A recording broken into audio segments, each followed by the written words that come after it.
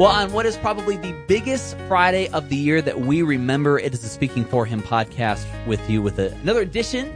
I'm Adam McNutt alongside the host of the program, Mr. Andrew Gomison. Yes, indeed. It is Good Friday, and it really is an important Friday around here because it's probably the biggest reason that Speaking For Him exists is because we serve Jesus Christ, who is our Savior, and He didn't just die on the cross and stay in the grave. He died and rose again. And, you know, Adam, I don't know how many Good Fridays it's been. I think this is our fourth or fifth.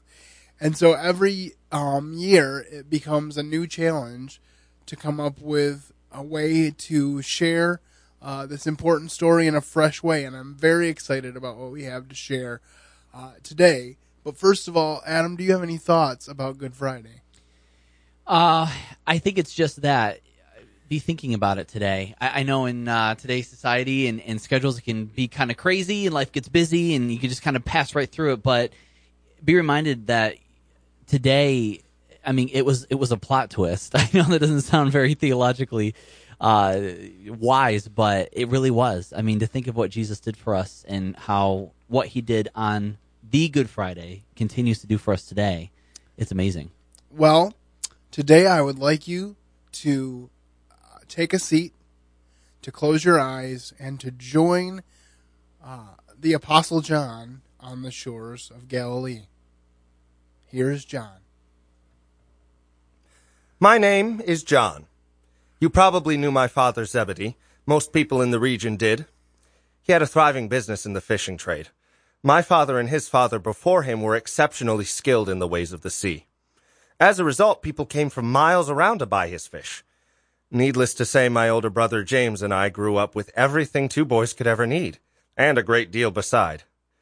My mother, Salome, always wanted more children, but it was not meant to be.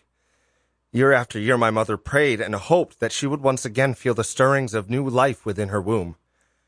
Many nights I fell asleep listening as she covered her pillow with tears. It was difficult to watch my dear mother go through this struggle. After all, I wanted to be a big brother as well. Because there were only two of us, James and I were doted on quite a bit. Perhaps that explains, at least in part, why we later had the gall to ask Jesus if we could sit on His right and on His left in His future kingdom. I'm still ashamed of this. How could I have been so self-centered? But I'm getting ahead of myself. James and I were very excited to learn the family business. We wanted to continue his legacy, and I won't lie, we talked of building on his wealth as well. At some point, however, despite the many advantages we had growing up, we began to feel the emptiness of the pursuit of earthly things. My friend Andrew and I started following John the Baptist, and when he pointed out that Jesus was the Lamb of God that takes away the sins of the world, we had a lot to think about. We spent the rest of the day and the night that followed with Jesus, and my mind was racing so much that I didn't sleep a wink. I actually spent most of the next day telling James about my experience.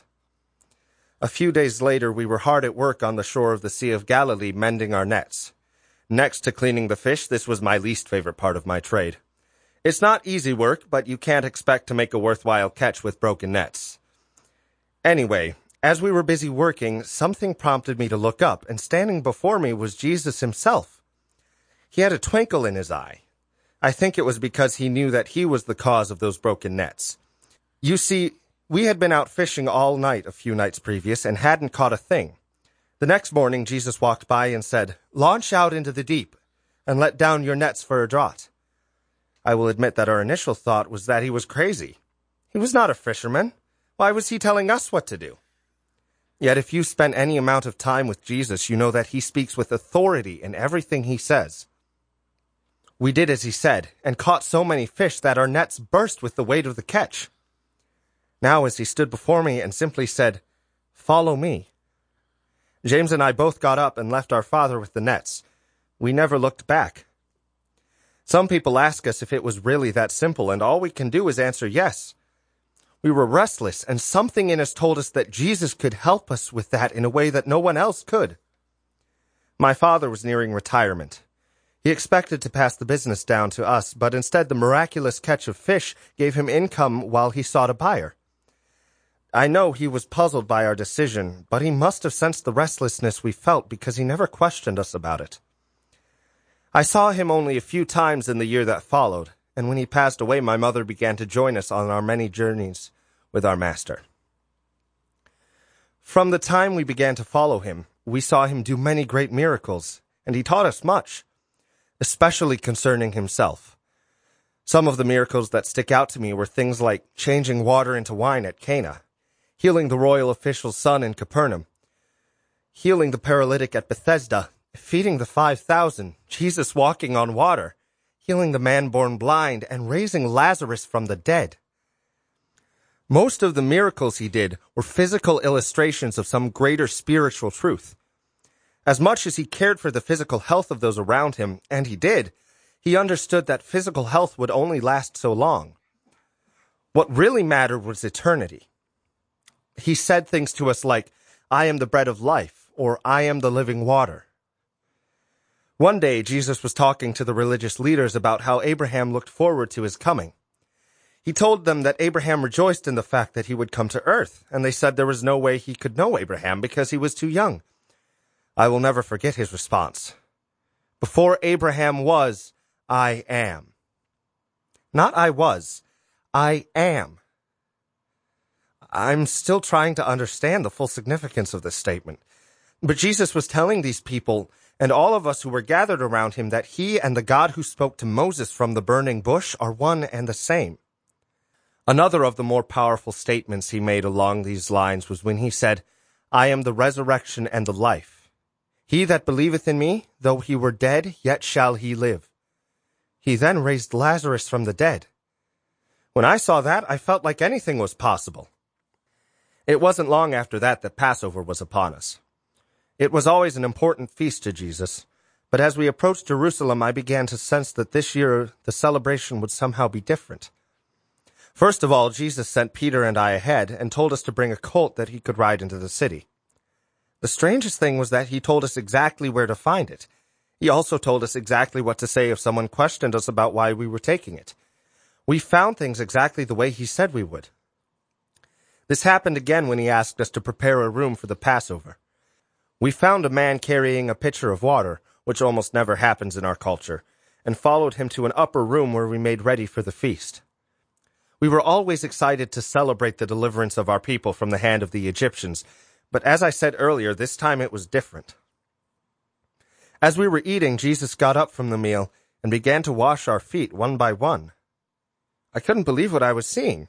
This was a man who had testified to being the chosen Messiah and had given us many proofs of this, and yet our leader, the rabbi we had chosen to follow, was washing our feet. Peter protested and tried to add his own stipulations to the process, but Jesus stopped him with a word. We all rolled our eyes at Peter, but looking back, I realized that we all argued over who was the greatest in the kingdom of God, so I can't be too hard on him. Jesus told us that we should follow his example and wash one another's feet. I don't think it was as much about the feet washing itself as it was about having an attitude of selflessness for one another. Then things turned very serious and became very somber. Jesus began to talk again about leaving us. He told us that that very night, one of us would deny that we knew him. Another would betray him, and that we would all forsake him. Of course, none of us wanted to believe him. We loved him. I loved him so much that night I was leaning my head against his chest. None of us ever wanted to do anything to disappoint him. Peter even got up and said that he would die for Jesus. He gets a bad rep because he's so outspoken and brash, but I can assure you that we were all thinking similar thoughts. When Jesus responded to Peter by telling him that he would deny 3 times that he even knew him, we didn't know what to think. Jesus broke bread and gave it to us and told us that this was his body, broken for us. Then he took wine and told us all to drink from the cup. He said it represented the blood of the new covenant. I understand now so much more what that means. When it happened, I'll admit I was quite confused. Only as we were leaving the upper room did we realize that Judas had never returned from what we assumed was a settling of our accounts for the supplies used in the Passover meal, or some other provision Jesus had asked him to see to. We made our way to the Garden of Gethsemane, and as we did, Jesus prayed for us, and he also began to speak to us of the Holy Spirit that would come in his absence. Again, it was hard for us to comprehend that he was leaving. Looking back, I can see that he told us numerous times what his Father's plan was. We just chose not to listen. He told us at least 3 times that he would be arrested, be tried, and be falsely convicted and put to death. He also said he would rise again. Sadly, these truths failed to register with us until after these events had played out. Of course, when we found out that he was going to the Father, we all wanted to go with him. Jesus then told us that he was the way, the truth, and the life. When we reached the garden, he asked us to pray with him. He took Peter, James, and myself with him a little further into the garden. This wasn't surprising to any of us, as Jesus had often singled the 3 of us out to accompany him at specific times.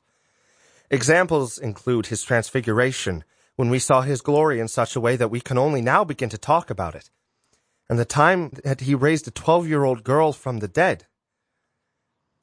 I still marvel that I was given these opportunities.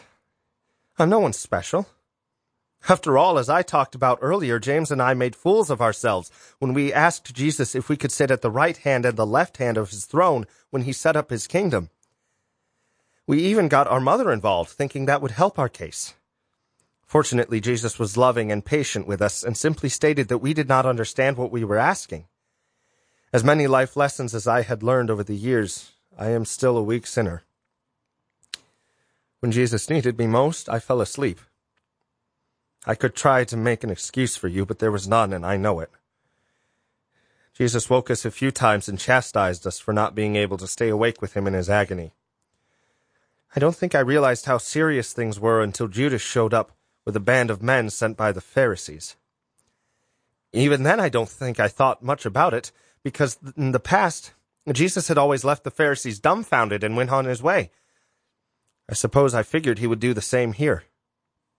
Instead, I watched Jesus step forward and ask the leader of this band of soldiers who they were seeking. They said Jesus of Nazareth. He responded with the words, "I am." They fell backwards.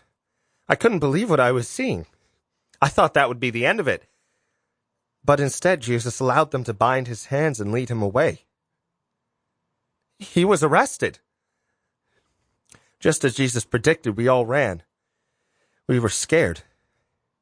I went and told Mary, his mother, what was going on, and as I sat there feeling helpless, I realized I needed to know what was going to happen. The high priest had enjoyed my father's fish, so we had a business relationship. This allowed me to access the courtyard. I watched, in horror, as Jesus was falsely accused and mistreated. I couldn't believe that this man who had done so much good, and who had so much love in his heart, was being subjected to this. He faced trial after trial that night, and every time I looked at him, I saw the sorrow in his eyes, but also love. I couldn't explain it. Why didn't he just defend himself, tell it like it was, and walk away? I'd seen him do it many times. Why not tonight? A couple times I heard him affirm that he was the Son of God, but for the most part he stood silent before his accusers. He told Pilate that he came into the world to be the king and to speak the truth. I'll never forget when Pilate asked him, "What is truth?" If only he had known. If only we had all known. Pilate repeatedly told the people that he found no fault with Jesus. His initial thought was to flog Jesus and let him go. He knew that Jesus had been brought to him because the religious leaders were jealous. He figured that given the tradition to release one prisoner at the Passover, if he brought out the worst prisoner he had in jail, a murderer named Barabbas, these people would see their foolishness and let Jesus go. After all, he had already been beaten badly and mistreated by the soldiers who were given responsibility for him. He was wrong. They chose Barabbas. I can still clearly see his bloody face and the crude crown of thorns that they jammed upon his head. I saw the sorrow etched on his face, but somehow I sensed that even though he was going through untold suffering, The anguish I saw in his face was more about his heart for those around him than for what he was experiencing himself in that moment. I saw the look of love. Mixed with sorrow that he shared with Peter. Only later would I find out about Peter's denial. And I even saw love when he looked at Barabbas. Even though his sneer remained, I got the sense that his reaction puzzled the hardened criminal standing next to my beloved rabbi. We watched as Barabbas was released. I watched as Pilate washed his hands and released Jesus to be crucified. I watched as the Roman soldiers grabbed Jesus and led him away to be crucified.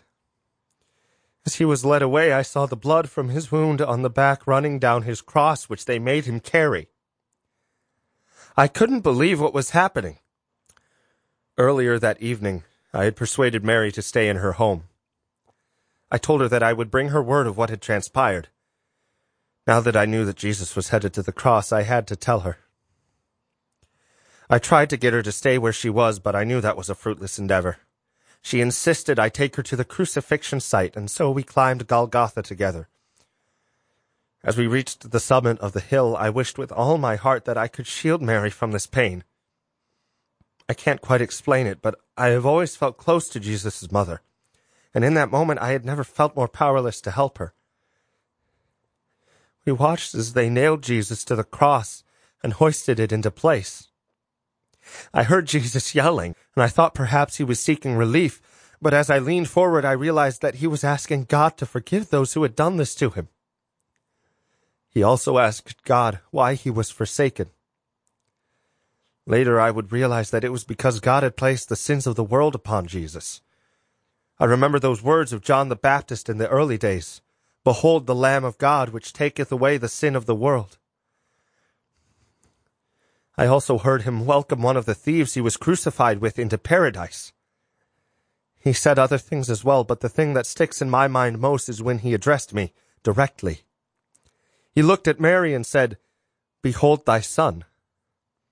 Then he looked at me and said, "Behold thy mother."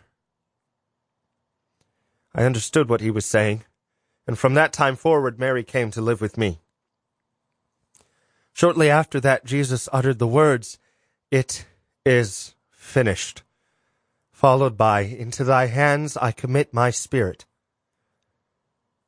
Just like that, my beloved teacher was gone. I didn't know what to do or how to feel. Mary clung to me and cried, and all I could do was weep with her. This wasn't how it was supposed to be.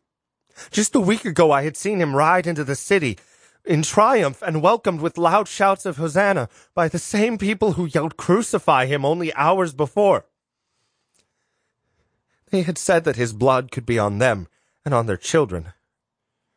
They had no idea how right they were. Jesus' blood was shed for all of us. Life went into slow motion after that. Joseph of Arimathea asked Pilate for permission to take the body of Jesus. After confirming that he was in fact dead, permission was granted. I still remember how they confirmed his death. They broke the legs of the thieves on either side of him to speed their deaths, but when they came to Jesus, they were pretty sure he was already dead. Rather than break his legs, they pierced his side with a spear. When blood and water came out, they knew he was gone. I remember watching Mary's endless supply of tears as she helped Joseph and Nicodemus prepare Jesus' body for burial.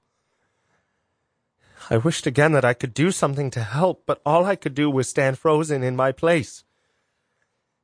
Finally, I felt my knees give way, and I fell to the ground, asking God why over and over. After what seemed like forever, I felt Mary's hand slip into mine, and we made our way to the tomb where Jesus was buried. Then we made our way to Mary's house, packed a few things, and proceeded to my home. The next few days were the longest of my life. All the events of the last 3 years returned in vivid color. I thought for hours about everything I had experienced in the past 3 years. All the plans and promises Jesus had told us about seemed fruitless now. How could we go on? I tried to console and comfort Mary, but how could I give her something that I myself was not feeling? No one was more distraught than Judas. When he realized that Jesus was going to die, that he couldn't take back his betrayal of innocent blood, he went out and hanged himself. If only he had realized the power of repentance. My fellow disciples and I spent much of our time in the days that followed Jesus' death, in that same upper room where Jesus had met us for the Last Supper we shared together. They say you often go back to the last thing you did before someone you loved died. I guess that's why the upper room meant so much to us. Early Sunday morning there was a knock on the upper room door. Peter and I rushed to open it. We knew that Mary, the mother of Jesus, and some of the other women that traveled with us were going to anoint the body. We were at once concerned that they had been mistreated in some way on their journey. After all, burial spices aren't cheap. Instead, we found Mary Magdalene, trying to catch her breath. At first, what she said sounded incoherent. We couldn't understand, so we told her to slow down. She told us that Jesus' body was gone, so we ran to investigate. As we approached, we saw that the stone was rolled away from the entrance. This was no small thing because the stone was huge. I had seen 6 men roll it into place 3 days earlier. We looked into the tomb, and he was not there. As if to make doubly sure, Peter entered the tomb and stood near the grave clothes, trying to make sense of it all. After Peter walked out, I went in myself, and I wasn't exactly sure what was going on. I remembered what Jesus said about rising from the dead. Mary Magdalene followed us back to the grave. We all processed things differently, and she said that she wanted to be alone. I later found out that while she was weeping, Jesus himself asked her why she was crying. For some reason, she thought he was the gardener, and she asked him where she could find the body of the Lord. After she said that, he simply said, "Mary," and she knew it was him. Mary raced back to tell us what happened. We had our doubts, but later that evening, Jesus did appear to us. He was alive. Take all the wonderful things that ever happened to you in your life and roll them into one, and you'll get at least a little bit of what we were feeling in that moment. Over the next 40 days, Jesus continued to teach us and prepare us for his departure. One of the most significant events was that he once again provided a miraculous catch of fish for us and made a delicious breakfast on the shore of the Sea of Galilee. It was a wonderful time of fellowship. Jesus pulled Peter aside and gave him the opportunity to affirm his love for him 3 times, the same number of times he had denied him before his death. Before Jesus left us, he told us to wait in Jerusalem for the Holy Spirit. He also told us that it wasn't important for us to know when he was returning, but to simply do the work which he called us to do. That was a hard thing to accept. After all, it is in our human tendency to want to be in control. We want to know what to expect in life, but God says to each of us 2 simple words: trust me. I can still remember watching Jesus as he ascended into heaven, craning my neck so that I could watch him for as long as possible, wishing with all my heart that he wasn't leaving. I remember the men who appeared to us and told us that the same Jesus we had watched go into heaven will come again in the same way. They told us to stop gazing into heaven. It was a subtle way for God to remind us that he had work to do. God did send us the Holy Spirit just as he promised, and I spend as much time as possible telling people with his help that Jesus is the Christ, the Son of God, and that if you believe this, you can have life through his name. My prayer for you is that you experience this for yourself. After all, he came to give you life, and give it to you more abundantly. You can have that life because he lives. And there you have it, the story of the events of Good Friday and the days that followed through the perspective of the Apostle John. I want to thank my friend John Wilson for bringing that to life for us. And I hope that as you've listened to this narrative, that you have really thought about the events that occurred and that you have thought about how they've affected your life. I hope and trust that you've already made a decision to follow Jesus. But if you have not, there's no greater time to do it than today on Good Friday, because that will give it a whole new meaning that you did not at first experience.